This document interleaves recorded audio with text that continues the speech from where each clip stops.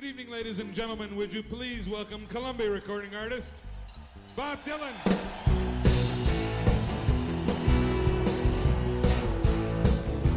Take my future on a hell of a path. Look like tomorrow is coming on fast. I ain't complaining about what I got. Seen better days, but who has not? Silvio, silver and gold, buy back the beat up, my heart don't cold. Silvio, I got to. Welcome, everyone out there. I'm Ian, I'm Evan. And I'm Steve.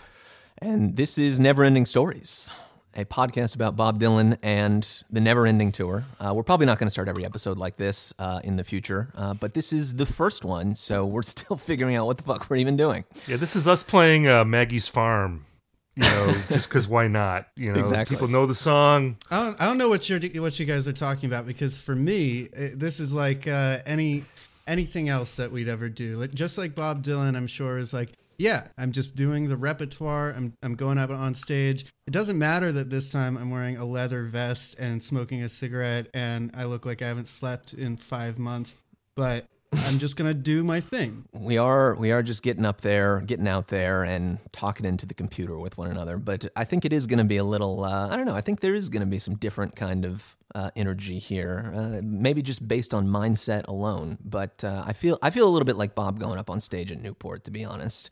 Everyone is going to be really pissed at us and, hollering and throwing tomatoes and calling us bad words. Is And, what we're you're gonna- saying like that? See, but going that's like- electric is having Steve along.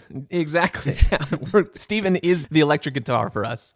I don't think it's Newport. I think it's like we're like Bob stepping out in 1988, and we've got G.E. Smith at the side. And, we've been touring with the Grateful Dead and Tom Petty and the Heartbreakers. That hasn't really worked out. It's the whole arena rock thing. We're not feeling that. So we are stripping it back. We're bringing it all back home. Bring it all if you back will. home. I'm just going to be dropping Bob Dylan puns in this show, by the way, because I feel like there's so many Bob Dylan puns Yeah. that I don't Absolutely. get a chance to drop. And I just want you guys to say, don't think twice, it's all right, Steve, that you do that. But no, I think, we're paring it back. We're going out. We're trying to rediscover our mojo here, and hopefully we're going to find it I think over so. the course of the show. Listen, I mean, when you got threes, this is literally Bob going from twos to threes the same way that Three. we're doing this. Evan and I have gone from two to To three. three, yeah. We're rediscovering the magic of recording and auditory art by going to an odd number, which is the three of us. And we got to figure out our chemistry too, because I got to say, we are under rehearsed. That's right. On this tour, we have not rehearsed. We're going out on the stage. We might be stepping on each other's cues here. The arrangements might be a little sloppy at first, but I think over time people are going to come to praise the mistakes that we make early on. It's what it's all about. The discordant plonking on the piano that Bob does, for the last 20 years of his live performances. That's going to be what you're going to get from the Neverending Stories podcast. But people are going to come to love that. And can I just say too that it's so great to get into this, because we're going to be focusing on the Neverending Tour, which of course, again starts in 1988. Here we are in 2022, so it's 34 years of the Neverending Tour. That's right. Well, by the time this post will be 2023. the 35th year of the Neverending Tour, and it's amazing because I just did a Grateful Dead podcast. You sure did. Listening to all of the Dick's Picks records, and the entire career of the Grateful Dead was 30 years. And this is just part of Bob Dylan's career that we're talking about. And we'll probably go into like the pre-Neverending Tour portion of his touring life at some point. But Oh, we definitely will. We're going to have to do a sure. 74 show with you at some point, Stephen. The Cocaine Band Arena Rock Tour. yeah, and you can talk about how Dylan playing with the band is dad rock, and we can have an argument about that. We can get back into that. It'll be great. But it's just amazing that we're just talking about part of Bob Dylan's career, but it's so long and rich, you know? There's just so much material. Because people might be like, oh, Never Ending Tour, like, how much is there to talk about? There is a lot to talk about. Oh, boy. Yeah, truly. I think that when we were deciding what show to talk about first, we batted around a few different ideas. And it turns out that I think just by sheer coincidence and sort of fate conspiring, we got Time Out of Mind on the mind. We That's got right. Tomb on the brain. And it's because of the release, obviously, of the bootleg series, volume 17. Fragments. Yeah. Liner notes Fragments. written by Neverending Story's own podcast host, Stephen Hyden. Yes. Run, don't so- walk to your local Still can't believe it. BobDylan.com to purchase the $270 vinyl set. Or Or the CD version, which is like $130, and it will sound better than the vinyl version. Just saying. it's all going to be a lot easier to you can put in your minivan too. When you move, it'll be less cumbersome to move the box set if you get the CD version. The show that we ended up actually selecting to talk about, it turns out not only does it tie in with the Fragments release, the release of Fragments. Is that how you're pronouncing it? No, I don't know. I'm just playing around. It's also literally the anniversary, as we record this, of this little run of 25 shows. years to the day, exactly. Just for a little context, you know, it's 1997. Time Out of Mind has been out for about 2-3 months at this point. Came out fall 97. And Bob embarked, you know, he toured all over the world throughout the year of 1997. Towards the end of the year, embarked on a little club run across the United States from East Coast to West Coast, and things wrapped up here out in Los Angeles. And deliberately played all of these teeny tiny little venues. You know, anyone who's listening who's familiar with the El Rey, that's got to have what, like a 500 person cap or something, right? I think it's 900. Is it I have 900? read. Okay. It was In any 900 for the case, El Rey shows. way smaller than what Bob Dylan, especially in 1997, what Bob Dylan could have been packing. But for whatever reason, he wanted to get into these small venues and really kind of, you know, inhabit the whole room, put together a real rockin' and rollin' show, which on that note, we want to establish right up front the players in Bob Dylan's Neverending Tour band here on December 19th, 1997. We've got Larry Campbell on the electric guitar. We've got Bucky Baxter on the pedal steel. We've got David Kemper on the drums. And this is a phrase I'm going to say quite often. I think we're all going to say quite often. We've got Tony Garnier on the bass. Great band. Great era of the band. Yeah, just to talk a little bit about this tour, you know, he was playing a lot of famous clubs, you know, from coast to coast. You know, the tour began, this tour of clubs, it began in November 30th. And he That's my birthday. is it your birthday? You turned Were 3 you- years old that day.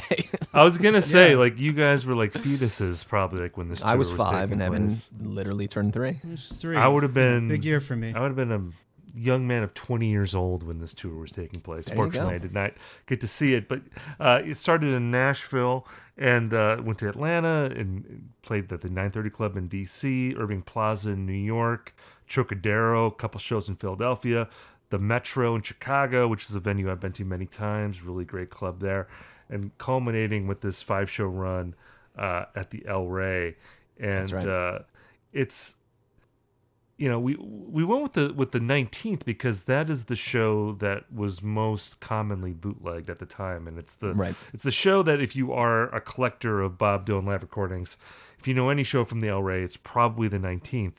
However, we could have picked other shows from this run. I think all of the shows are really good. I have to say that I'm kind of partial to the 17th, which we're not going to be diving into in this episode, but I feel like every show from this run has absolute highlights, and I don't Something know if recommended. we want to talk about some of those, because like Well, yeah, I think we should, because I think I like we were originally going to do the 18th. There are definitely some that are really special bust outs. Like for me, and I think for Ian too, on the 18th, there's a version of Born in Time, which is like come on, give me a break. It's like the best thing ever. You gave me a song, just like the law. You married young, just like your mom.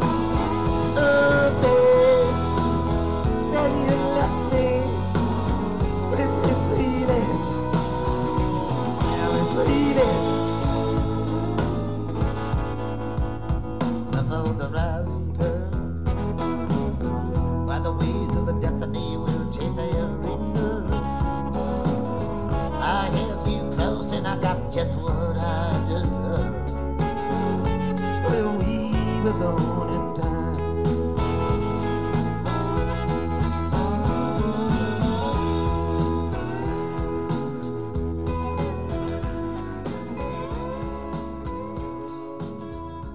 Really resonant. Yeah, sounds beautiful. It's got a really nice, easy country rock tone to it. That's part of what I love about this band at this moment in time is how, like, it's hard, it's sharp, it's tight, but it's got this just beautiful kind of sweet, honeyed, fragrant country feel to it at the same time. And Born in Time was just made to sound like that, made to be heard in that kind of context. Same goes for I Want You on that 18th show. Just to touch on another absolute favorite is an absolutely incredible country rock version that brings tears to my eyes. There's no other way to say it. Totally. This band, I think the way to describe them, you're on to something there where it's like their sound is Bob Dylan fronting this very tight but totally romantic and lilting kind of like alt country group. That's kind of how they sound. Yeah, I mean, I think, and we'll get into this when we get into the show. We're going to be talking about the MVPs for this particular recording. And I know for me, one of the candidates for sure is Bucky Baxter, because I think his pedal steel playing is such a signature from this time, and it does give it that country rock feel that when you have the pedal steel going against like the heavy guitar attack, it's just a great juxtaposition. And I kind of feel like that was a sound that proved to be influential on like what became Americana music. Sure. Because that's not something that really existed as a term in 1997. But I think generally, like Time Out of Mind, that sort of like noirish, again, heavy guitar, but also atmospheric type Haunted rock, kind of sound, yeah. ended up being really influential for that. And you hear that like throughout this run. Like I've been listening to this run a lot, getting ready to record this episode, and I actually put together a compilation of my favorite songs that we're going to put on our Patreon. That's right. People can check out, because not only are the Time Out of Mind songs, I think, just coming across incredibly well in this set. And it's funny because like in the 1219 show, he's not necessarily playing like the most famous songs from Time Out of Mind. It's like he's playing some of like what I would call like the lesser songs from that record, and they sound so good live. Yeah, and I think he improves upon it, but also applying that Time Out of Mind sound to like other older Bob Dylan tracks, like getting back to like highlights from other shows that we're not going to be talking about today, but are on my compilation, and I definitely worth checking out. Like I love the 1217 show, and the version of Senor. Tales of Yankee Power is like so great. Senor,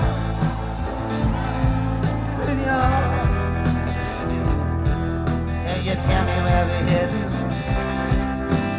Lincoln County Road around the hill. Seems like I've been down this way before. Is there any truth in that, Senor?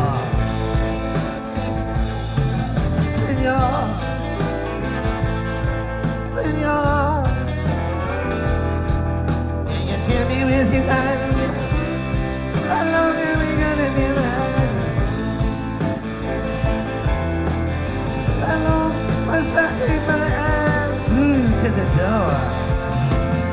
Will there be any comfort there, Senor? That's the wicked wind still blowing on. And it's a great vehicle for, again, this country rock. Bucky Baxter coming in with the pedal steel heat, with Larry Campbell, Bob Dylan's guitars grinding against each other, Dave Kemper doing the fills. It's just beautiful. That's a great point, because I think there's something really interesting going on there with a song like that. Like when we talk about Dylan and the different iterations of the band and the way that it evolves over time. I think that sometimes, to be real, like people kind of are like nonplussed when they hear like him doing it. When they hear these songs played in a different way, it can sometimes be kind of like, what the fuck is this? Even if it sounds great, like people don't want to like match it or don't want to meet it halfway. But with a song like Señor, I think something happens often, which is that song doesn't sound at all out of place in that style. And in fact, I think that original song, Señor, when that came out, is actually like an indicator of a place that he would later fully explore with this sound. It's like, it's kind of backwards, but like sometimes that happens where something that happens way later in his career, you notice actually there was always kind of the seed of it, and he gets back to it and really explores it. And that's where these seemingly out of nowhere approaches to the songs come from. Like they never are totally out of the blue. It's based on something that was there before. Absolutely. Yeah. He kind of grows into certain songs over time. And Señor, I think he's better suited for this band at this moment in time in 97 than it was in 1978. Yeah. And certainly the Budokan, 78 World Tour kind of band, as great as that was and as much as we love it, like Señor just really makes so much sense when you hear it this way. Because this is also kind of the moment. I'm really partial, we'll get into this in many other episodes. I'm really partial to like the 94, 95 era of the band, same. when Bob is really stretching these songs to their absolute breaking point in terms of like literally the amount of time that he can fill. Like they sound like the Dead. And by this point, he's kind of coming back to earth a little bit. This band is tighter, it's smoother, it's a little softer, and these songs aren't quite as crazy jammy as what you get in 94, 95. But it still does have a little bit of that free form, kind of, taking the dog for a walk sort of guitar soloing. And I think Señor, at this moment in time, with that Bucky Baxter pedal steel, with Larry Campbell still doing some of that soloing that he's so good at, and then just the way that Bob is inhabiting these songs, I really love the tone of his voice in general at this moment. It's just a really kind of like different songs of his make more or less sense at different points throughout his career and throughout the Neverending Tour. And this, for Señor, as a great example, I think this is probably like the high water mark of that song ever having been performed. I'll say, too, that one thing I think that really comes across in this show and like the El Rey stand in general is just a feeling of confidence and swagger that Dylan is feeling, and just being with the band. And again, getting into some of the contextual stuff that's happening at this time. You have Dylan in 97. He's been through this wilderness period in the 90s where he's doing a lot of great things on the road, but in terms of popular culture, he's basically a non-entity for an extended period of time. He's like as far removed from the mainstream as he's ever been in his career. And now he has this triumphant record with Time Out of Mind. And early in December, we mentioned him playing at the 930 Club in Washington, D.C. When he was in D.C., he also won the Kennedy Center honor from Bill Clinton at that time. So he's winning that award. This show took place 2 weeks before the Grammys were announced. January 6, 1998, the nominations were announced. Of course, Time Out of Mind garnered several nominations on the way to winning Album of the Year for Time Out of Mind in 1998. Yep. So you have all those things going on. So I feel like when you listen to these shows, there is that sense of like, I've been through this period where people were ignoring me, and now I'm getting all of these platitudes again. I think another thing that's worth noting is that like these Time Out of Mind songs, he wasn't playing these songs live until the record came out. Yeah. So like you listen to these shows, he's playing like a significant number of new songs.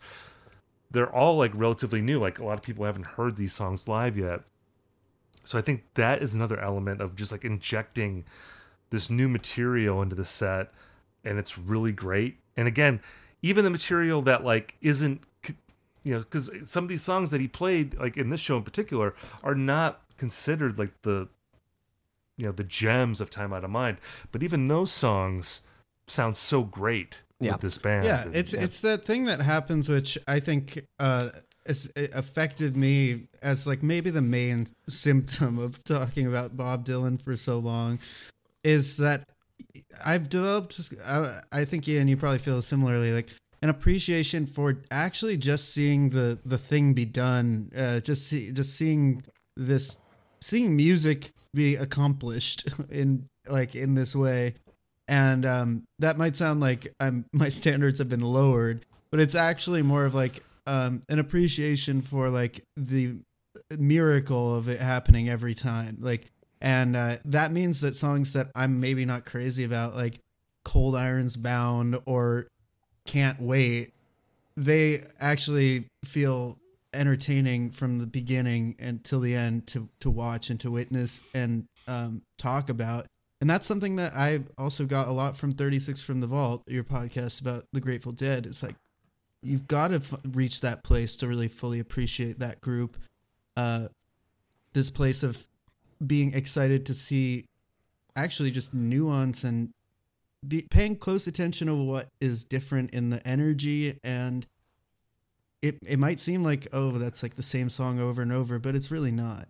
It's really an evolving thing that asks of you to be more sensitive to what is going on stage. Right. Yeah. Two things on both of those. One for you, one for what you were saying, Emin, and one for what you were saying, Stephen. First, Time Out of Mind, I think, is the songs on Time Out of Mind are perfectly suited for that kind of concept that you're just talking about there, Evan, because obviously we know Bob was so dissatisfied with the finished product and came to be so dissatisfied with the finished product and felt like what was done to the songs as they were released on the album was not an accurate representation of what these songs really were to him, or really what he was going for in many cases, with exceptions here and there. But getting to hear songs like Till I Fell in Love with You, unshackled and removed from any sort of studio wizardry, any sort of influence of Lanois or anyone outside of Bob and these particular players, I think that's really the whole fucking purpose behind this kind of project in general. Us doing this show and getting into this kind of aspect of things, because it's a totally different thing. And then Stephen, talking about the new material, right? It's easy to, sort of take for granted, but this was the first hint of any new material that anyone had gotten from Bob for 7 years, which is the longest point in his entire career. Up until that point, and he kind of tied it with the Tempest to Rough and Rowdy, gap there original material. Of original material, exactly. No one has heard any original material from Bob Dylan at this point since fucking Under the Red Sky in 1990. And I think it can't be overstated that at the time there was, I think, a common perception that he was not going to write songs again, right? Or that he would never write great songs again. And even from Dylan himself, he's talked about this, that he wasn't really interested in songwriting for a long time. He was doing those early 90s acoustic folk records, As Good As I've Been to You and World Gone Wrong. And he really seemed to be in a holding pattern with songwriting. And it just seemed like, okay, maybe I'm just going to play my old songs in different ways on the road. And I don't really need any new material anymore. Sure. So to come out with a record as monumental, and I'm going to say monumental to Time Out of Mind because I love that record, the shock of that, I think it might be difficult to appreciate now, because even like a record like Rough and Rowdy Ways, which is an amazing album, but Bob Dylan putting out a great record in 2020, I don't think is the same as him putting out a record in 1997. No, yeah, he had already broken that... that thing was never going to happen again of, Bob Dylan, that has been. That was the first and last time that would ever really go as far as it did in the public consciousness. And this period is like a time of correcting that record in a way that never to be undone. It's just, it's like he really was a has-been. That's the amazing thing about it, is that like he was washed up, and I think even in his own mind, he was washed up, and he found. Most importantly, yeah, he found his way back from that, and like Time Out of Mind, it was like the first event Bob Dylan album of like my lifetime of like knowing about Bob Dylan albums, Right. And like really every album after that has been treated like an event. You know, we're sort of used to that now. Like certainly like of his original material, like if he puts out an original album, people are going to care about it and dive into it and dissect it and analyze it. But there wasn't that feeling about him for a long time. Even like Oh Mercy being really praised when it came out, having Under the Red Sky come so close after that, Right. And coming so shortly on the heels of Knocked Out Loaded and the Dylan and the Dead release. and yeah, stuff. right. There was almost like this feeling, oh Mercy is maybe like an aberration, you know, Right. or like a fluky record. And again, shout out to the Dark Prince, Clinton Haylen, he loves Under the Red Sky. And I gotta say, Dylan plays the song Under the Red Sky on the December 20th show from this run. It's like a really good version of that song.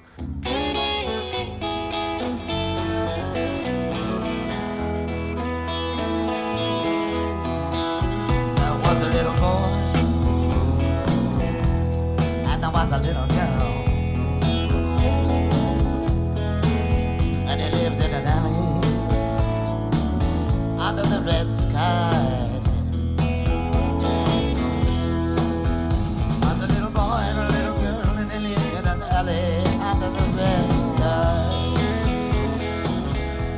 There was an old man. Under the Red Sky live is so like that song always sounds great when he plays it live. It's makes so much more sense just on stage, him having a good time with the band behind him than whatever that version was that And came Born out in on the Time record. too. Born in Time, was yeah, exactly. Also from that record. Which is so weird. I always think of that as a Oh Mercy outtake. But Right. yeah, that was on Under the Red Sky. One thing I wanted to bring up with you guys. This is another important thing of context with this show, because when I listen to the 1219 recording, one thing I keep thinking about is that the huge cinematic hit, James Cameron Titanic, Yes.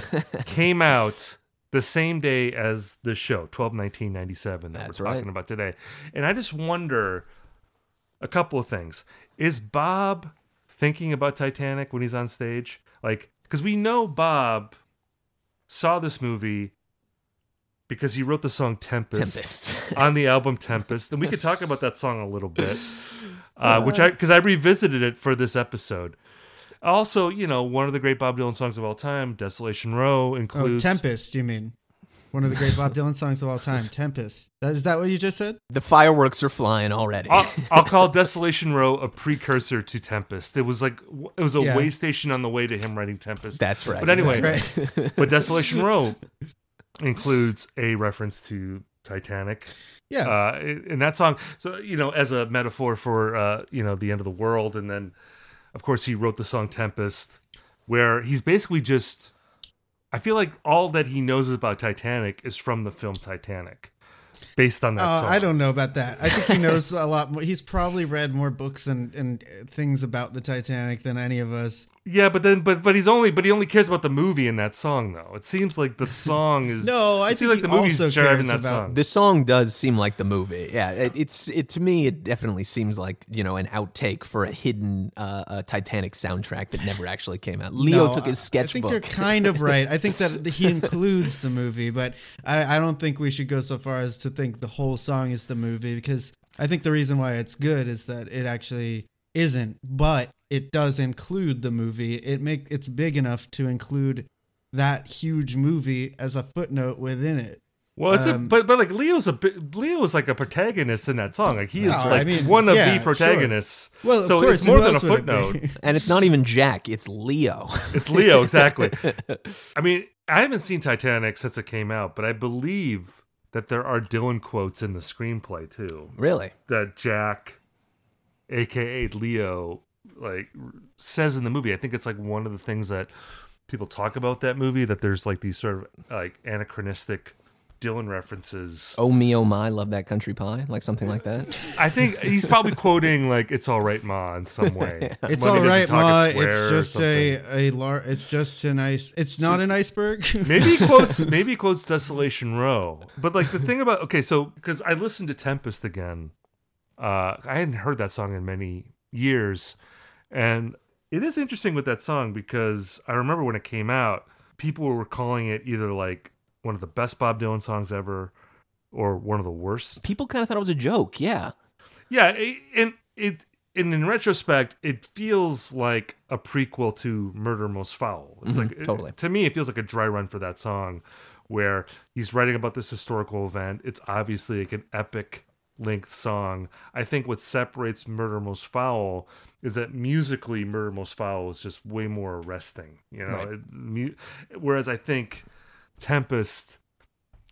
Well, it Tempest is more like is a based one-note on song. a song by It's a Carter family song. Yeah, it's by the Carter family, so it's really like I think the difference being that like the idea of Murder Most Foul being kind of something that exists like as this ethereal thing that floats above reality and within it and is kind of omnipresent. And then I think Tempest feels like his attempt to do something on that scale, but still as sort of this like ship in a bottle type of song that is like you can see it and you can hold it, and it's like the shape and texture of a folk song, but it actually is like much grander in size than that is usually ever allowed to go, which is in itself a really interesting idea. Right. Yeah, Tempest, I mean, is clearly, I think, Bob doing what Bob has always done, just taking music from the past and repackaging it and reinterpreting it and interpolating it in his own unique way and consciously, like, not even bothering to change the melody from the Carter family song. Like, clearly he's, like, drawing a line there versus Murder Most Foul really is just fucking sui generis. Like, there is no reference point for that anywhere in the past. It is his own just, fucking Guernica moment, here at the late date. So, like, Tempest has 45 verses, which is incredible to say. I love that it has 45 verses. And the interesting thing about that song is, again, like when it came out, people would literally like live blog listening to it in real time. And it would just be about how long the song is. And in the estimation of some people, that it's like an endless song, maybe a pointless song. What I thought was interesting when I revisited it is that it actually didn't seem as long. It goes by in a flash. I think because of Murder Most Foul. Because it's like, it's 5 minutes shorter than Murder Most Foul. So I remember when it ends, because it's about 14 minutes long. I think it's a shade under 14 minutes. Feeling like, oh, is that it? this is like a Guided by Voices song. It's a almost. pop song. You put this on a 7-inch. It was very quick. But again, I think that the release of Murder Most Foul, it just recontextualizes that song in my mind, where I think I appreciate it more now as a stepping stone to that song. It's like, okay, going. it's getting there. But again, it's in the tradition of climactic album closing songs. So yeah, are there any great live versions of Tempest, by the way? I think there's I think he's only played it a couple times. We got to get a certainly- show. we Where, will certainly. we'll get a show where he does Tempest. I want to Yeah. hear because whenever he does those really long songs live, and we have an example of that in our show today, actually, and that's going to be, I think, one of the most interesting songs to talk about at 12:19. One of like a really long song, but they always get shorter. They always get shorter, like significantly shorter. Like He's when he never does, played it. He's never played it. Yeah. That we would have known about that. Come on. well, he's never done Tempest live. Never done No, Tempest live. I was thinking Roll On John, which he's done, I think, Yeah. 2 times ever. Okay. But yeah, Tempest. Oh itself. man, so Tempest is like a white whale. Yeah, it is. It's white shit. Moby Dick Okay. himself. All right. Well, we're going to have plenty of conversation about Tempest in the future. Lord knows that's a favorite subject of conversation around these parts. Let's talk about Bob Dylan live at the El Rey Theater on December 19th, 1997.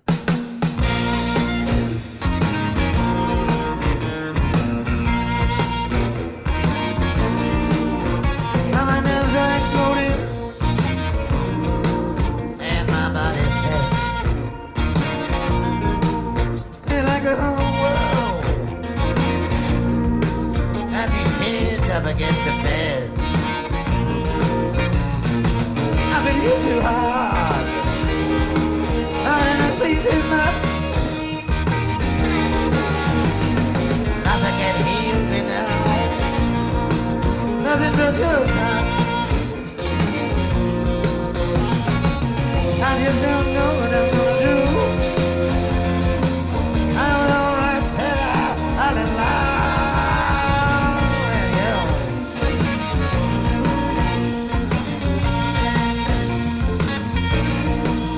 Well, my house is on fire, burning to the sky. I'm hunting with rain, but the clouds pass by. Feel like I'm coming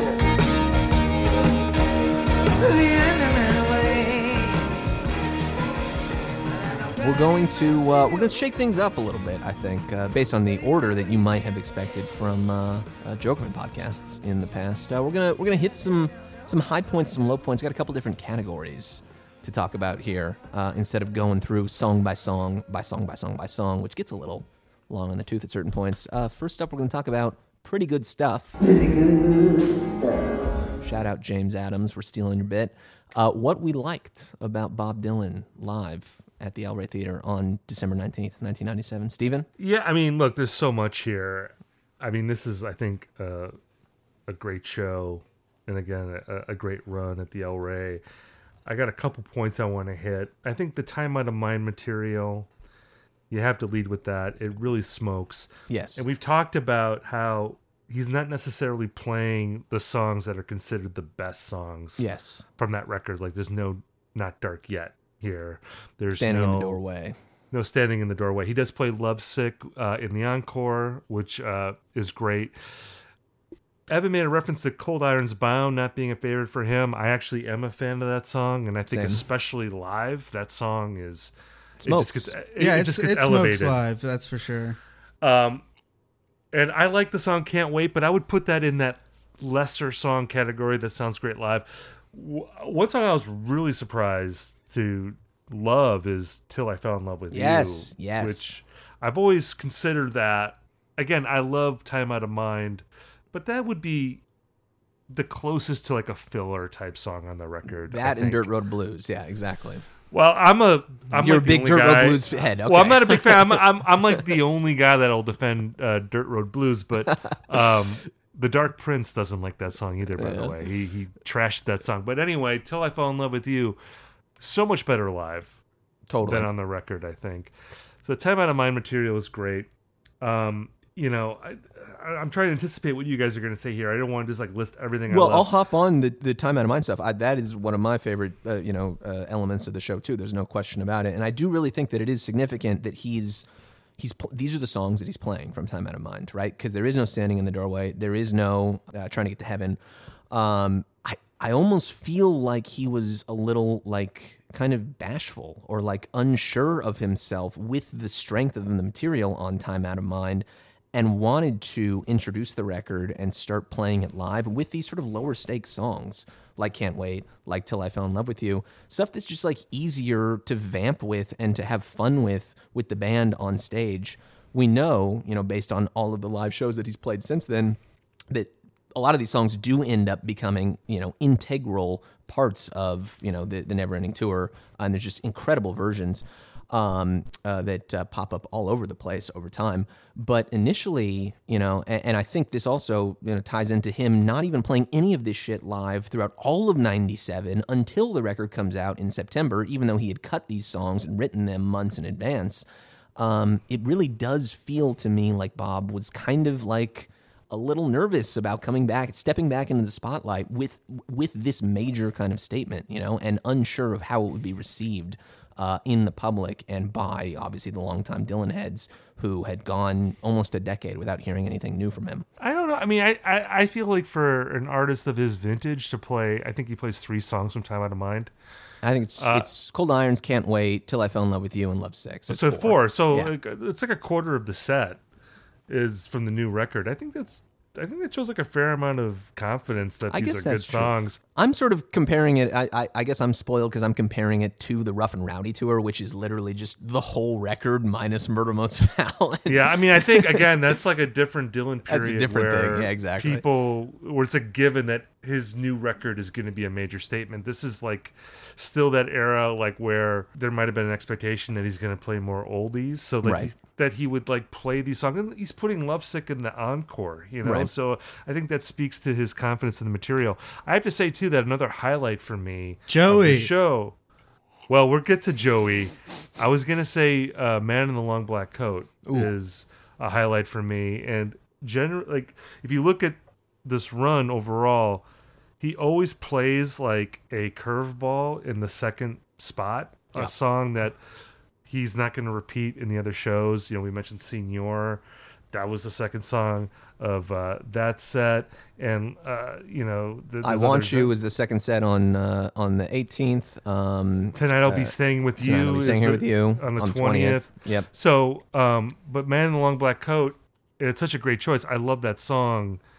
And the way that they play it here, especially, it highlights how that song is like the most Time Out of Mind sounding song from Oh Mercy. Sure. You know, and I think it really gets the Time Out of Mind treatment here live. So that's like a big highlight for me from Totally. the show. Yeah. I looked this up. He's played that song 287 times. Man in the Long Black Coat?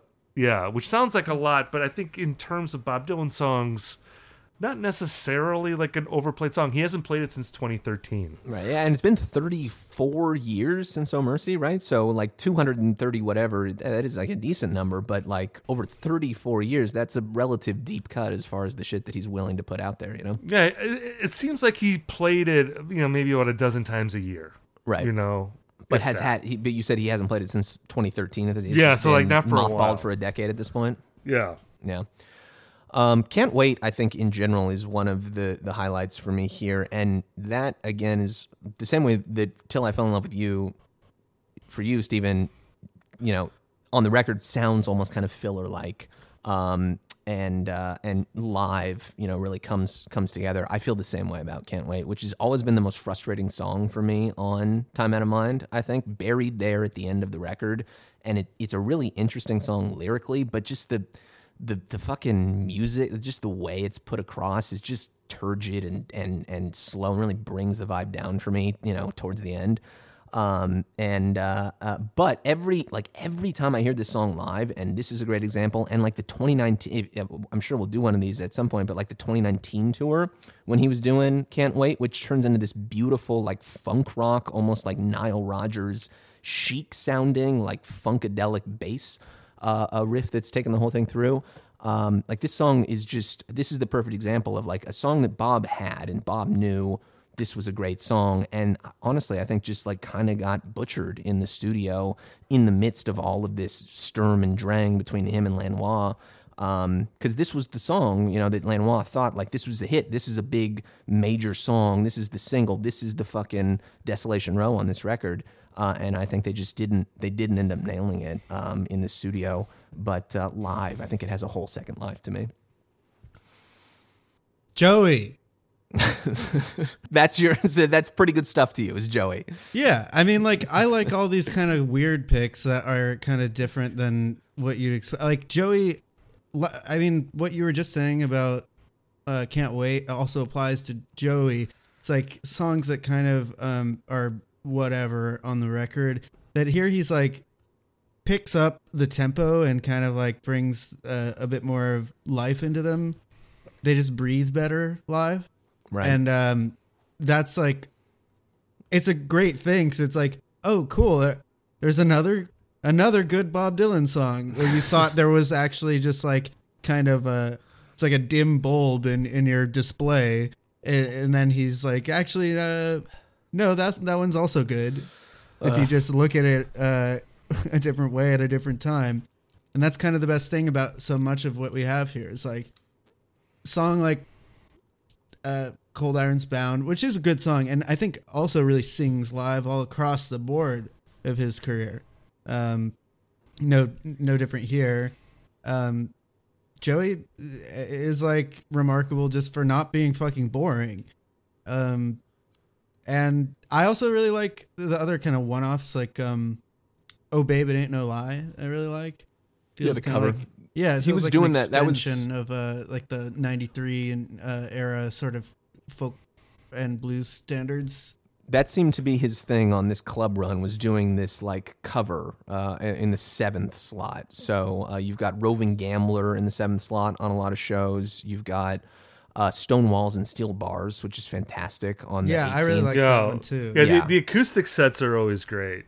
And I have to say, too, that one of the things I really appreciate, because I want to get to Joey here in a minute, because I'm actually on Evan's page with this, and I think I'm the Ian one disagrees. that sticks out here. Okay, so let's table Joey for a table second. I think one thing I really like about this show too is that the songs that I would maybe skip, because I've heard like a million live versions of them, are actually played really well at this show. Like you get to the encore and you hear Highway 61 Revisited. Yeah. And it's a smoking version of that Fire. song. Even Rainy Day Women, which is a song that's a song I skip on Blonde. Yeah. Okay, because it's like I want to get to Pledging My Time. I don't want to hear Rainy Day Women. I like But Rainy like Day Women. the cool thing about the live version here is that they kind of do like the beginning of the record, where they do like the marching band drum part, and like they mimic the kazoo The horn part. sound. Yeah. I think it's a kazoo. Is it kazoo? I think it is. They mimic that, and then they go into like the sort of standard blues rock arrangement of it. But I appreciate that little part at the beginning, and even Maggie's Farm. Like every show from this run begins with Maggie's Farm. Yep. Which is not a Bob Dylan song I really need to hear ever again. But like it's played really well, and it's rocking. And you have Larry Campbell smoking on guitar. You got David Kemper all over the kit. So I think that stuff, in a way, is like a real mark of like how good the show is. Yes. That you can hear these songs you've heard a million times, and they're really good. I mean, like Knocking on Heaven's Door. Oh yeah. You got Sheryl Crow playing the accordion beautifully. Is she on playing it. the So accordion on Sheryl that? Crow Yeah. is here. Oh, this man. is extremely your shit, Steven. I don't know from Sheryl Crow at all. Like I don't really have any Oh man, awareness. Go put on It Makes You Happy. Well, I know that song. I guess Okay, well, she's well, one of then those. you know- She's one of those That people song. I know way more than I think I do. Probably. Can Yeah, place you that it's know. Sheryl I Crow. mean, she is like the female Tom Petty, and that she's got like. an artist I also don't have that much experience. Like I don't know, but Tom like, Petty's career that well. but she's got like a dozen songs that everybody knows. 'cause Yeah, they've been on the radio. that's true. You know, you don't need to buy a Sheryl Crow record or like listen to her consciously, because I already she's got, have. like, She's great. she's got a dozen songs that Yeah. are just like in the atmosphere. You know, because they're So so it's perfect popular. that she's on for Knocking on Heaven's Door, another song which like you just know through osmosis, through just standing. If you're standing on a street corner, eventually you'll hear it somehow. Well, so on the note of these like kind of standards, like predictable, like heard a million fucking time type of songs from Bob's catalog, Maggie's Farm, Highway 61, Rainy Day Women. I'm totally with you on all of that, Stephen. And initially when we were going to do the 18th show for this first episode, that seemed to make the most sense, because I think the set list on that is really, it was really like if we're gonna pick a Jokerman type of set list from fucking Willie McTell to Born in Time. Why are we to I doing the Want You. 19th here? What Well, happened? so that's what I'm gonna say is Well, it's I the think most because it's the most famous show fuck from this it. it's run. the most that. it's the most famous show. But here's the thing: we hit Jokerman. That's a separate thing. This is the most never-ending stories kind of set, because it consists of the most kind of bog standard, predictable, most well-known Bob Dylan songs, but played in these fantastic, totally new, exciting arrangements. And I think that's a Sure. key. That's a key difference and a key differential, and something that this show is going to come back to again and again. We're going to find the beauty there is in hearing the millionth version of Rainy Day Women, or All Along the Watchtower, or Blowin' in the Wind. These songs that If it we kills might us, be we're bored. gonna- Exactly. Maybe We might not be all along the bored- Watchtower. might be a little too much to ask for, but that's the idea. I will say, and again, like we're going to talk about this on our Patreon, which you should definitely subscribe to because you're going to get a deeper experience from the show. Right. But like I would say, like if you're talking about like most interesting set list, it's 12-17. I think that has like, because that's where you're getting Senior, you're getting like the White Dove and Roving Gambler. Right. There's more curveballs in that set, but I think this show, well, first of all, it just sounds the best out of all. In terms of the fidelity of the bootleg. The fidelity, yeah. Yes. Like it almost sounds like a real live record. It sounds like a soundboard, yeah, or pretty close. Yeah. Some of the other recordings like aren't as good, although like most of them are really good. Like the worst sounding show was probably 12-16, the first show. And by the way, hats off to the Tapers, man. Like how did they get, I don't know how these people are sneaking in recording equipment in 1997 into like a 900 capacity club. Like they've done us all a great service. You're magicians. But yeah, I mean, I think, and that's like, that can't be, I think, overstated, that like the fidelity of a bootleg. It impacts your listening experience. Yeah, there's no question about it.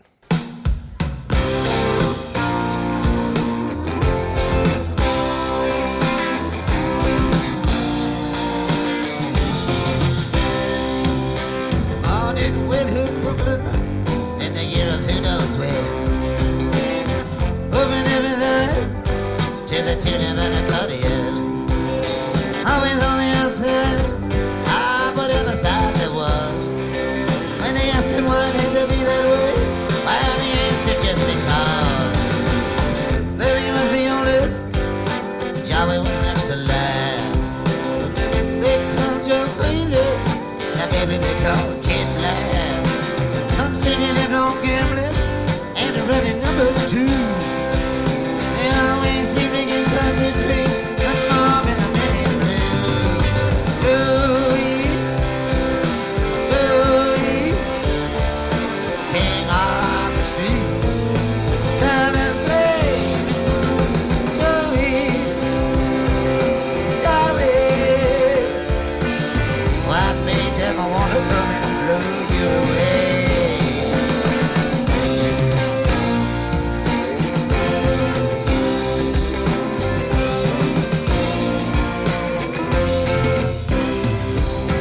Talk that they killed their rivals, but the truth was far from that. No one really ever knew for sure where they were really at. When he tried to strangle Larry, Joey almost didn't get the roof. He went out that night to seek revenge, thinking he was bulletproof. When the war broke out at the break of dawn, and it emptied out the streets. Joey and his brothers suffered terrible defeats. As they ventured out behind the lines and took 5 prisoners. South stayed away in the basement and they called him in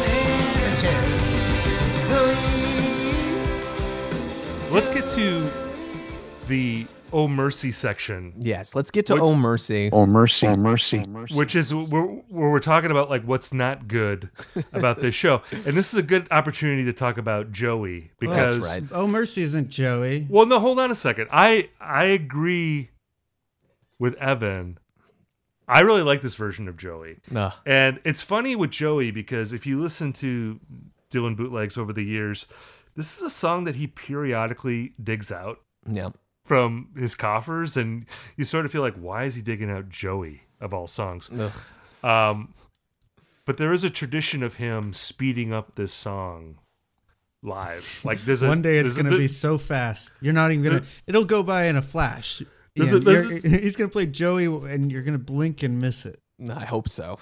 You know, I'm thinking about like 1988 versions of this song, which are like garage rock Joey. It's pretty amazing. He was playing with the Dead on the Dead tour too, which it's kind of a great song to play with the Dead. Yeah, it is. It makes more sense with the Dead. I don't know what's your problem with this one though, Ian? Because like I'm not saying I love it either. But I think Steve and I are on the same page. That's like, hey, it's not bad. Can I just throw this out there, like this, and I want to get your reaction to this, because I've listened to this the most from This this Joey. show. Joey? This Joey. I've listened to Joey the most. You're a sick man. And I was like, why am I responding to this? And I realized that he turned it into Shelter from the Storm. If you listen to like the electric versions of Shelter from the Storm, it sounds like this Joey. Yeah, you're right. So I was like, that's why I like it, because I Just in love. another lifetime, one of clams and You blood. just like a different song. when clam houses were on every But street. it works. Because I mean, the thing with, and I don't even hate the Desire version of this song. Like, I don't hate it. I don't love it. And I have to be in the right mood to listen to it on Desire. But on Desire, it feels almost like Howie Wyeth. I hope I'm not mispronouncing his last name. The drummer. Yeah. Dylan's drummer at the time. It sounds like he's falling asleep as he's playing Joey. It's so It goes slow. on long enough. It's so slow. So kicking this song in the ass, I think, does a lot Yeah. to make it better. And I feel like Evan is probably on the same page with this. I think just the perversity of playing this song in this environment is part of what I love it. But like I do like it sped up and played like Shelter from the Storm. I think that's what he's doing here. Yeah. And it works for me. That's fair. It still ends up being 8 minutes. Over 8 minutes, almost 9. It's almost 9, but like that's, I think on the record it's like 15 minutes, 13 14 or minutes. something. right. Yeah, So this is he's a really trimmed breezy. the fat. Yeah, exactly. It's the radio edit of Joey. I have just come to the conclusion that like I just don't find it a very interesting song. Like it goes on forever, and I've heard it a zillion times, and I'm gonna hear the Clam House line, and I'm gonna hear the swear he did look great. He dressed like Jimmy Cagney line. Yeah. And it's just like I'm with you on what you're saying, Stephen, and I also appreciate Bob's absolute perversity and sicko mindset to be dropping Joey in the middle of this like triumphant small club run, following up his most critically acclaimed record in dozens of years at this point. I just would have preferred literally fucking any other song from the entire catalog. Give me Precious Memories. Give me Had a Dream About You, Baby. Give me Cats in the Well. Anything. Okay, but like Joey. if you're gonna like defend Tempest though, Okay. why is Joey beyond the pale? I'll tell you why you Like can for moral defend- reasons, you gonna throw the moral thing? No, it's just glamorizing this it's gangster? literally less interesting. It's about one guy who like kind of sucks versus He's a being gangster. about, He's like, a murderer. That's, Yeah. that's not boring. No, it's not. Maybe we need to read a more close like biography about Joey Gallo. Really kind of analyze like his character and influence and the type of person that he's being used as like an archetypical. Lester Bangs wrote a famous takedown Yes. of Bob Dylan where he writes about this song. Lester Bang's Eternal Bitch, it should be noted. Yeah. and off. and it's a piece I don't agree with, but I think it's a well-written piece where he's talking about Sure. Blood on the Tracks and Desire, and he's talking about this song, about how Bob is glamorizing like a scumbag, basically. Bob Dylan is platforming Joey Gallo. Which is an argument I think that makes sense in the 1970s because Joey Gallo was like a contemporary figure. Like the people that he had like murdered were like they hadn't been murdered that long. It'd be like if you're gonna it'd be like if Bob Dylan wrote a song about Elon Musk or something now. People would be like if you're repulsed by that, you would have reason to be repulsed by it. But like now, I feel like writing a song about Joey Gallo, it's like writing a song about like Jesse James or something. It's like an historical criminal. I mean, I think he is an interesting person to write a song about. But to me, it's just such a long, droning song on the record. It can be a little much. But I'm just saying that if you're going to defend Tempest, I think Joey is on the same level as Tempest. I think it is in a way. I think the difference between Tempest and Joey, to me at least, and this is my, everyone just feel free to disagree, but like I think he was less conscious of what he was doing when he writes and records Joey, and he's much more conscious of it when he didn't writes write it, and though, records remember? Tempest. Yeah, he co-wrote it with Jacques Levy, and has Levy. claimed throughout his career that it was a total fucking Levy invention, and that he just got a co-writing credit on it. Who knows? Obviously, what the reality To be is. the one time ever that Bob Dylan was like, actually, I didn't write this one exactly. I mean, I think Could be like Happy Birthday written by Bob Dylan. I think you could probably group Joey in the same categories as Hurricane, as like a song about like an outlaw, but like totally on opposite ends of like the moral spectrum. Right. Like where Hurricane is actually, that's like a righteous thing to write about, and Joey is like not, but like in 1975 they were both these controversial and embattled figures, you know. I So- tell you, I'm starting to just feel like my initial take on the Rolling Thunder or the Desire era just keeps being kind of right. That like we find ourselves like talking to her blue in the face, defending songs that are pretty kind of fucking boring. Like in their Oh way. God! Let's Fucking not go there. Hurricane, Let's not go fucking there. Hurricane, fucking Joey. Like Wait, yeah, like, Hurricane's why- boring? You're saying Hurricane's boring? It Don't- becomes don't- boring. I would like to Don't lodge. go there. I would Don't go there. lodge a disagreement with that statement. Hurricane becomes boring. Oh I my don't know. God! It becomes boring. When does it become boring? I don't know. It's like But like Ken Tempest Burns-ass doesn't then? song. Like you said, like no, because it's too specific. That's the thing that I think sinks this Hurricane song. is super No, specific. that's what I'm saying. It's like that the thing that Tempest doesn't have, which I think Hurricane and Joey kind of both suffer from. Not that I'm saying they're bad songs, because they have obviously like, the first few times I heard Hurricane, especially, I was like thrilled by it. But something that they lack, which Tempest doesn't, is that there's this kind of a struggle to figure out why it means more than it seems to mean. Like, why is this about more than it's about? And with Tempest, it's like kind of lives on this periphery of like, is he kind of talking about the movie from 1997? Is he talking about the tragedy itself? Is he talking about it as an idea of just this like human folly on a grand scale? I do see what you're saying. And then on Joey and Hurricane, as great as they can be, it's like he's talking. It's like Bob Dylan was hired to write a song for a Ken Burns movie about the person. See, that's a total postmodern argument that disregards the excitement of the performance. I think what sells Hurricane is the excitement of the performance. Sure, You no, know? that's why it doesn't And- totally like. Yeah, it works, but it's also Oh like man, lyrically, I didn't know we were gonna have to defend Hurricane in this episode. Look, man. lyrically, it feels a little bit like, I mean, it is in line, both of these actually, with kind of this older folk tradition, which is totally valid and real as a sort of subcategory of song, which is like The Lonesome Death of Hattie Carroll. These songs that are about specific people and events, which kind of catalog them in this very descriptive, linear way. I think that is something that on its face I don't have an issue with, but for me, I'm not gonna go back and listen to those as much as I'm gonna listen to. Wait, so you're gonna listen to Tempest more than Hurricane?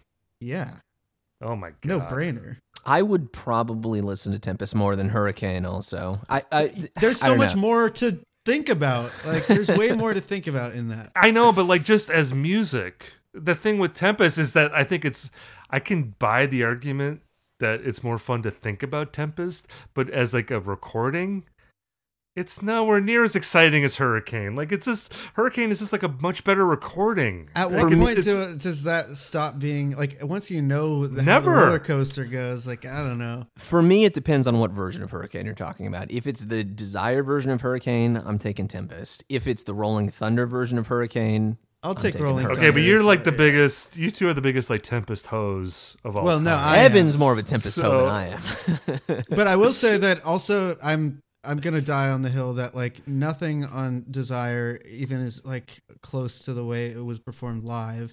The great thing about the Never Ending Stories podcast is we're going to get to talk about all that material live. I can't wait to do like As if we've never talked. Well, let's just Well, agree we'll go that Joey reached its purest Yeah, he form does it- he on does- December Sure, yeah, 19th, exactly. 1997. He does He something finally about figured that. it out. He figured it out 31 years or 21 years later. And even then, it's not going to please Ian Grant. But maybe if you were there and you could feel the electricity in the room as he's describing the life and times of Mr. Joey Gallo. of Mr. Joey Gallo. And I will say, Joey Gallo. This is going to be a hot take. Joey's a better song than Hurricane. Oh god. Okay, that All is a right. bridge too far. You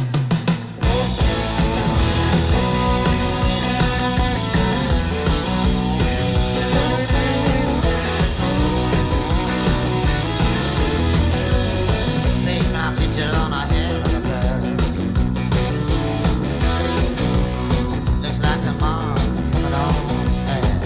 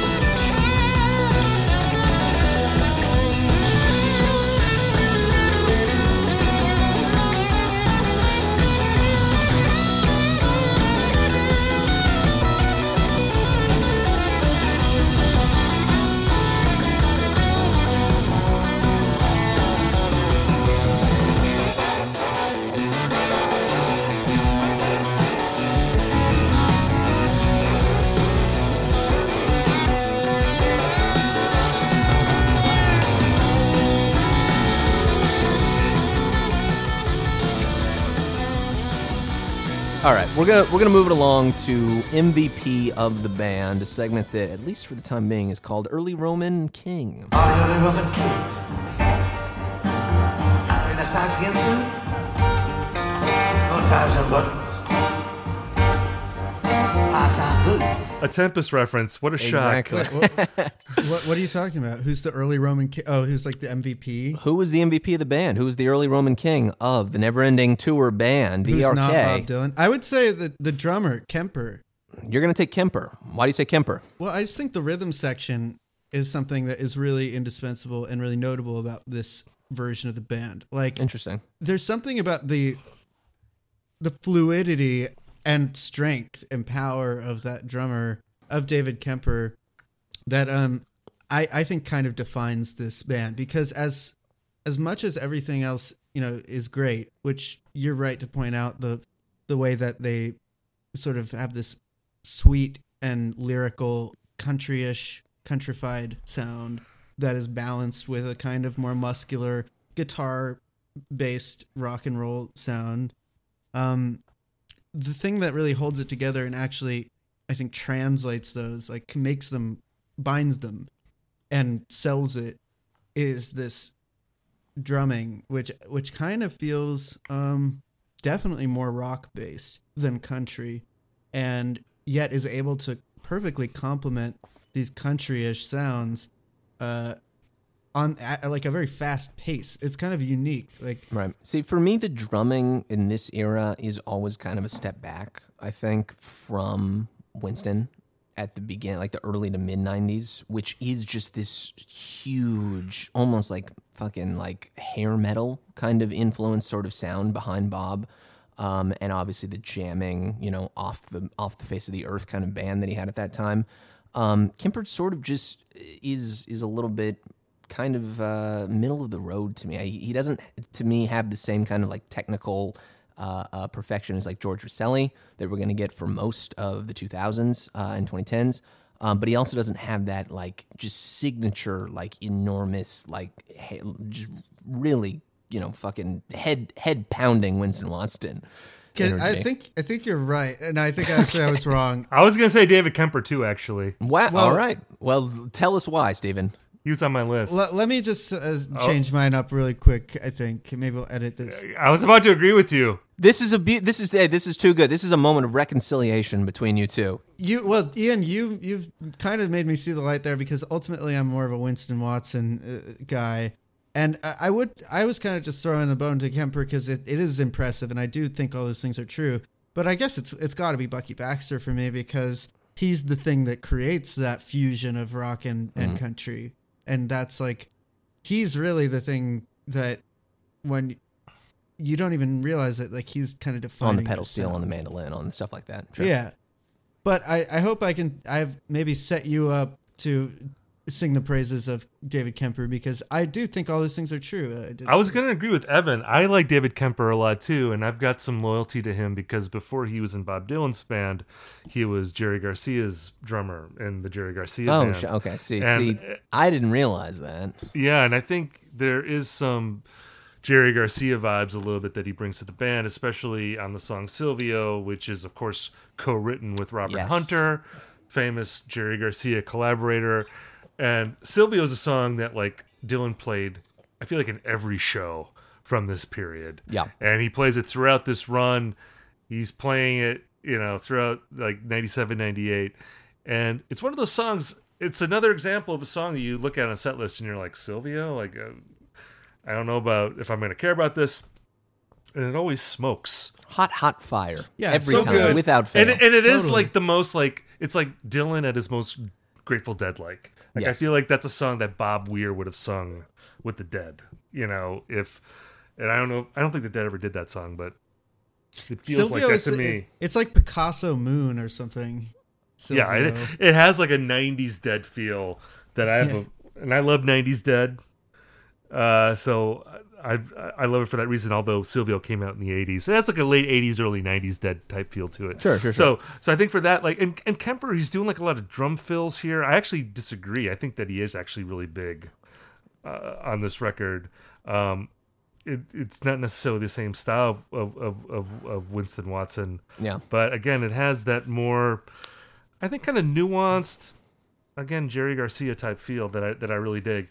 So Kemper, he was on my list of MVPs or ERKs, I guess. ERKs. For this, I would also say Bucky Baxter for me is an MVP or ERK for what I was saying before. Just for me during this era, I really think of his pedal steel as being a signature of this particular era of the band, because you have Charlie Sexton that comes in later, and it's like Sexton and Campbell, and I love that era, but that's really like a wall of guitars era of the band, and that's great too, because how Sexton and Campbell sing together against Bob is really beautiful. I'm also going to throw Sheryl Crow out as an MVP here, because I think in the encore, having her sing on Highway 61 and then her playing accordion on Knocking on Heaven's Door, two songs, again, we talked about this earlier, that you've heard a million times, you're not necessarily excited to see on your bootleg set list, right? But she's bringing a different flavor to it that makes them more unique, and I think it helps to make those songs seem a little bit more special than they would otherwise. Totally, yeah. I'm totally with you on Cheryl. That to foreshadow our next category, Budokan mode, the most radical reinterpretation, I think. Well, you Heaven's didn't even Door. say what yours was. Ian. Well, I was going to say, to foreshadow that, okay, Heaven's Door is the answer to that question, in large part due to the accordion and the Cheryl's. The sound of the incredible. accordion. Well, it's beautiful. It's not the answer to that question. Ooh, all right. Well, hang. Let's table that for now. For me, my ERK is Larry. It's got to be Larry for me, because I think that his. You're totally right, Stephen. The way that Campbell and Sexton clash and complement one another in like kind of the early 2000s Love and Theft era instantiation of the tour band, of the Neverending Tour band, which is maybe kind of like the classical version of this band, and maybe my favorite if you just put a gun to my head. Totally signature, totally, just fantastic music. But the way that Campbell is able to just sort of like be the guitarist, I think, in this version of the band, and just like is responsible for all of these solos, because like we talked about earlier, like Bob is still kind of leaning into this jammier mode at this time being. He hasn't really gone into the whole like jump blues, Old Man River kind of mindset that he does in the 21st century. This is still just like a rock band, and that I think totally lives or dies by Larry Campbell on the guitar. And his performance on Silvio is fucking amazing. His performance on Highway 61 is amazing. His performance on When I Paint My Masterpiece, which we haven't talked about yet, that's maybe my favorite of like kind of the standard catalog songs in Bob's, or that he includes in this set. And that's not even a standard catalog song to the extent that Highway 61 or Rainy Day Women is. But I mean, he's just absolutely on fire. Yeah. And obviously Bucky Baxter's pedal steel is a more, noticeable signature kind of sound. It's more remarkable, I think, at this moment in time. But I don't know. Just for me, Campbell's guitar playing is just, absolutely on fire and completely gives Bob the license to do whatever he wants to with any of these songs, go as crazy and reinterpretive as he wants to in some cases, and then in others, hew a little bit closer to the studio version than you might expect him to do with a Neverending Tour show. It's he kicks ass. There's no question. Yeah, I mean, Larry Campbell, definitely a big fan of him. I'm gonna say top 3 guitarist that Dylan ever played with. I think you got to put Robbie Robertson at number 1, no matter what objections you might have to Robbie Robertson. No, man. 66 Come on, tour. Yeah, I've got nothing to say. I'm just doing that. Robbie as a guitarist, I'm 100% behind. Throwing that out as a caveat, because I know we're gonna have some Robbie haters out there, but 66 tour, get out of here. Just some of the greatest. You don't want smoke with Robbie Robertson. You remember that classic Twitter moment where somebody was like making fun of the band, and he really came after him. He was like, "Yeah, I wish that I had written the fucking Cleveland show Yeah. That was a good one.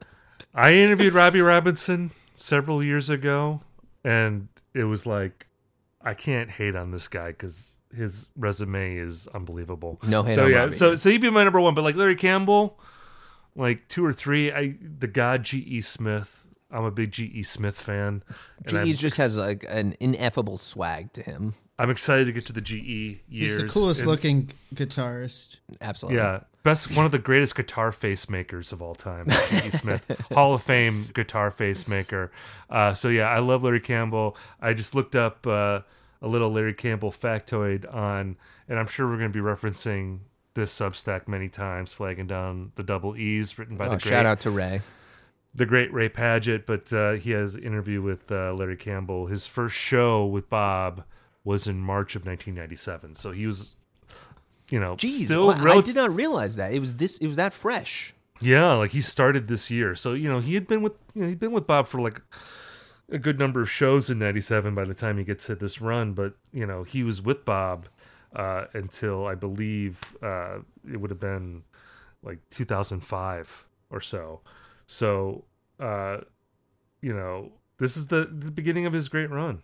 Yeah. Here. Yeah. Larry with and Bob. Charlie, overlap at a certain point, but, very kind of briefly. And, Charlie kind of takes the reins from Larry at a certain point, into the early mid 2000s. I didn't realize that. I'm just looking up Larry's credits and stuff right now. He played on a couple Levon records in the like early 2000s and a Patti Scalfa record also.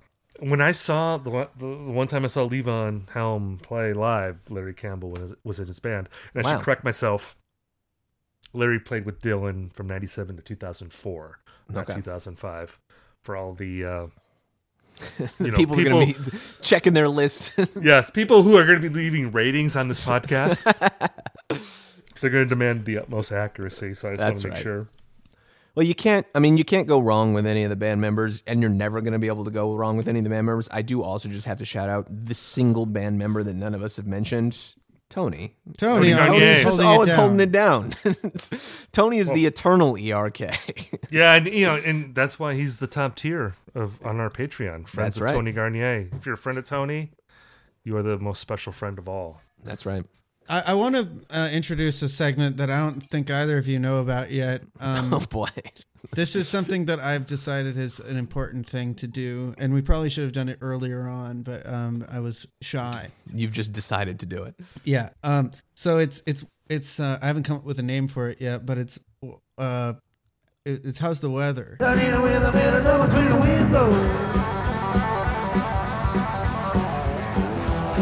And it's what was the weather like that day? That's a great segment. So I looked it up, and so the high in Los Angeles was 70 degrees, Wow, it's a pretty warm day. and the low was 45. Interesting. And that's all I'm not gonna get into. I don't know. Maybe as this segment develops, we'll find more sophisticated ways of discerning the weather and the meteorology. Well, I'm just gonna say that It's because good it to was so know. warm, Bob probably didn't see Titanic before showtime because he would have been like, "It's so nice outside. It's so beautiful out. Exactly. I don't want to be in a movie Yeah. theater." Yeah, this is also a man who wears like a full length leather duster in 100-degree heat. So like, I don't know what the fuck. Who knows what his relationship to hot or cold is? It seems kind of ambiguous. I do just love also the idea that this is a hometown show for Bob Dylan. We're starting this program off with a hometown show for Bob Dylan Angelino, a man who's spent his What do you mean hometown? He's an Angelino, baby. He's What are you lived in talking Malibu about? since Yeah, the but it's not- 1970s. This Okay, is his home. This is as close to a hometown show as Bob is ever going to get. It's not literally his hometown. It's it's where he lives and has lived for true. many years at this point.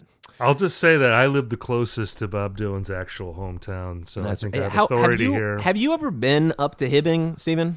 I have been to Hibbing. Have you been to the house? I have been to his house. Wow, Yeah, you guys should come up to Minnesota here. Not this time of the year, but seems a little cold for me. We'll go for Bob's. You should come up here for Bob's 82nd birthday. 82nd. We'll go to Hibbing Coming up in May. in May. It's 2023. a beautiful time to go up to Hibbing. It'd be really nice. Anyway, our next segment here is talking about. It's called Talkin'. Talking, not ain't talking, but talking or not talking World War III blues or anything sure. like that. What does Bob say at the El Rey in December 2019? Excuse me, December 19th, 1997. Not too much. The most notable line is him moving towards the encore. He states, I want to acknowledge Sheryl Crow, who's played earlier tonight. One of the bright luminary females on the scene.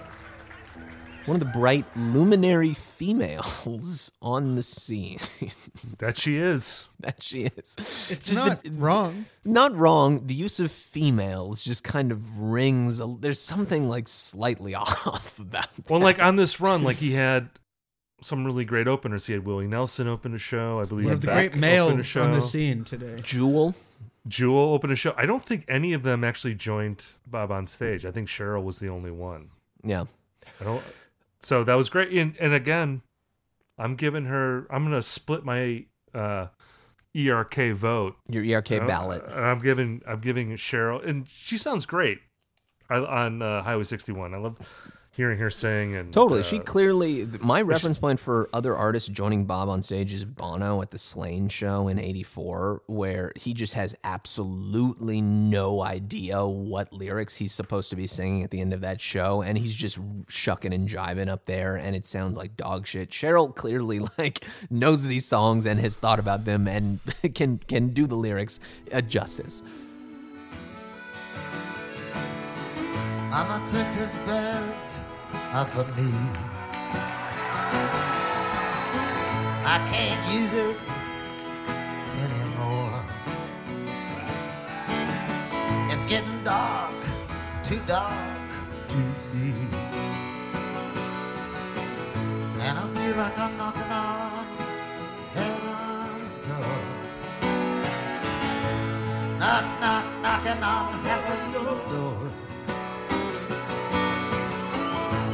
Knock, knock, knocking on heaven's door. Knock, knock, knocking on heaven's door. Just like so many times before. I'ma put my gun in the ground, 'cause I can't shoot them.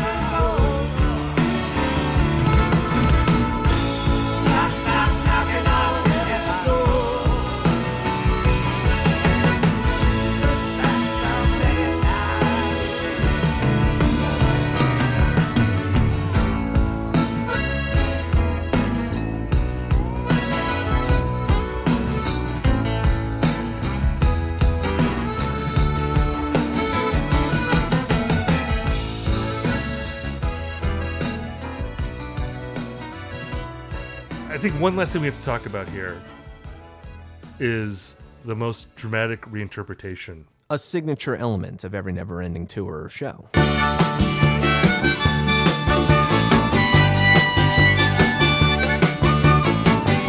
Budokan mode, most dramatic reinterpretation. Now, you were very confident, I think overly confident, that it's knocking on heaven's door. That was me. But you clearly are queuing up. You're stepping to the plate. You've got you're calling your shot.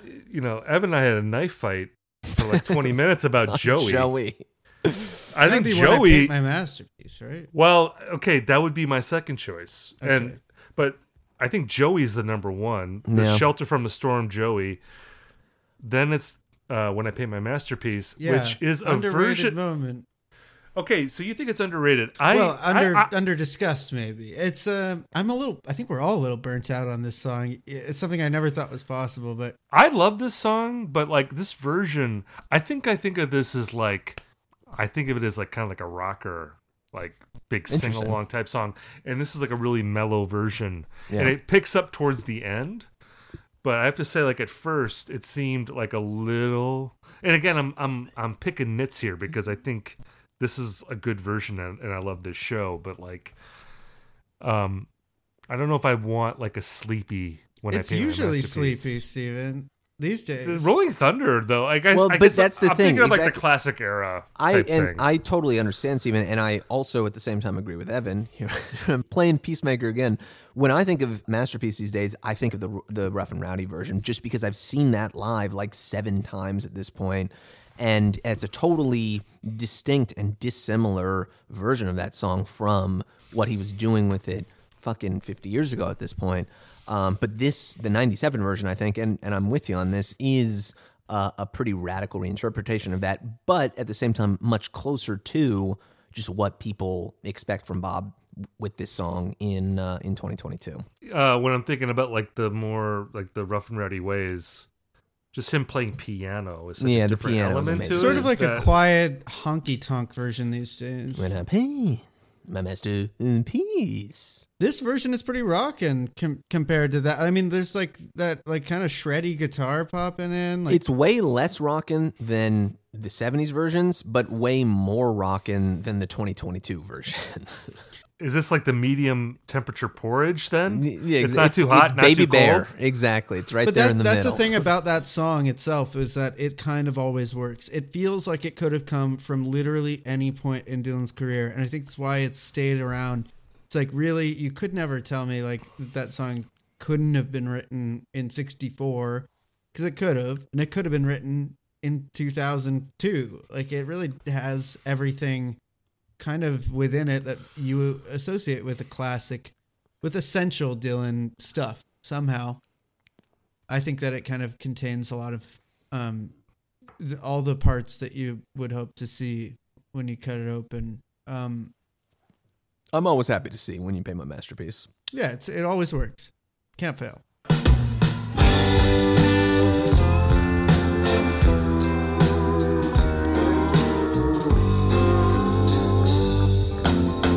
For the streets of Rome are filled with rubble. Ancient footprints are everywhere. You can almost think that you'll see it double on a cold dark night on the Spanish Trail.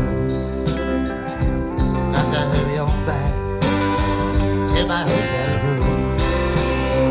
When I got me a date with that pretty little girl from Greece. Well, sleep lovers, sleeping right there with me. When I pay a masterpiece.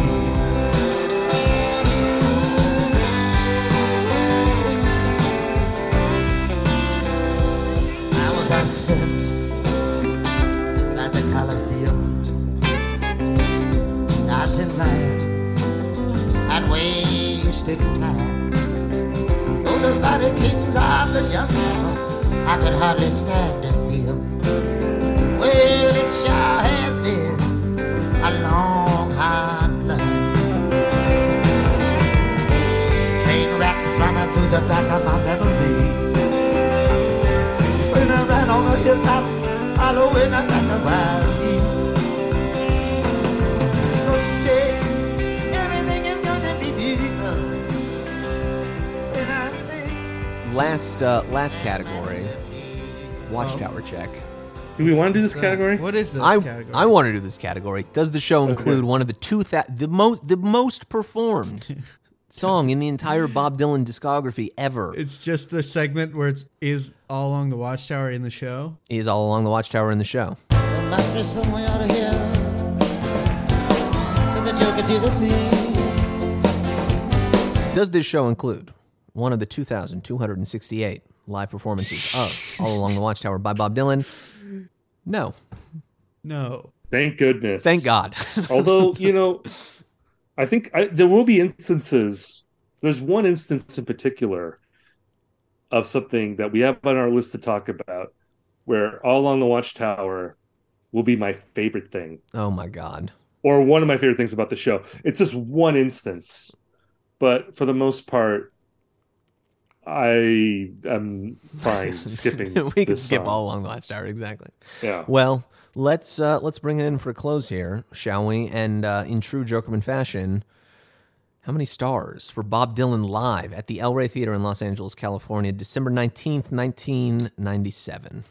I think we should be a little bit more broad and just talk about this run of shows, because really that's kind of what, I don't know. I mean, yes, we could be really granular, but I think that this is, to me, a 3-star run of shows. And I don't really feel like going into why one might be slightly better than the other, because I think really it doesn't come down to performance. That's just track list preference, because the energy feels like it's there on all of these recordings of every show. So I'll say it's 3. 3 stars. Steven? Yeah, I'm going to back up Evan on that in terms of talking about the entire run, because I do think that what you hear in these shows is Bob really, I think, rediscovering like his power as a performer. We know as Never Ending Tour nerds that he was playing great tours before 1997, but it was in this sort of like underground, below the radar type thing. He wasn't really in the spotlight until he put out Time Out of Mind. And here he is in Los Angeles. You've got celebrities showing up. You've got the outside world honoring him. Like I said, he got the Kennedy Center honor this month. He was about to get all these Grammy nominations in early January. And it just feels like this guy was like Lazarus in 97. He's like rose from the dead and is better than ever. And just the swagger of these shows and how well he played with the band, I think, really makes it a landmark for Dylan and the Never Ending Tour in general. So yeah, 3 stars for sure for me. You're not going to get any disagreements here. This is a straight 3-star sweep from Never Ending Stories. I think it really is a perfect entry point for anyone interested in this whole concept in general, because it's not Bob in jam mode, right? We're past, the wiggle mode of the early 90s. We're not quite yet into the really the really heavy blues shit of the 2000s. Like, this is, I think, of all of the Never Ending Tour band stuff, at least if you're going to listen to bootleg material of it, like, this is probably the easiest to appreciate kind of sound, because it just sounds like great rock music, and it is a set list full of great songs. And for me, again, like I said earlier, this is really a remarkable set list. I think the 19th in particular for me actually is remarkable, because I never expected to find so much joy and excitement listening to songs like Rainy Day Women and Just Like a Woman, which we didn't even talk about, or Maggie's Farm. Just these bog standard, Bob classics that have been around since 1966. It's so thrilling for me to be able to come back to this music that I've heard 1 million fucking times at this point, and still get a totally new, thrilling experience listening to it with totally fresh ears. And that, I think, is what we're all about here on Never Ending Stories.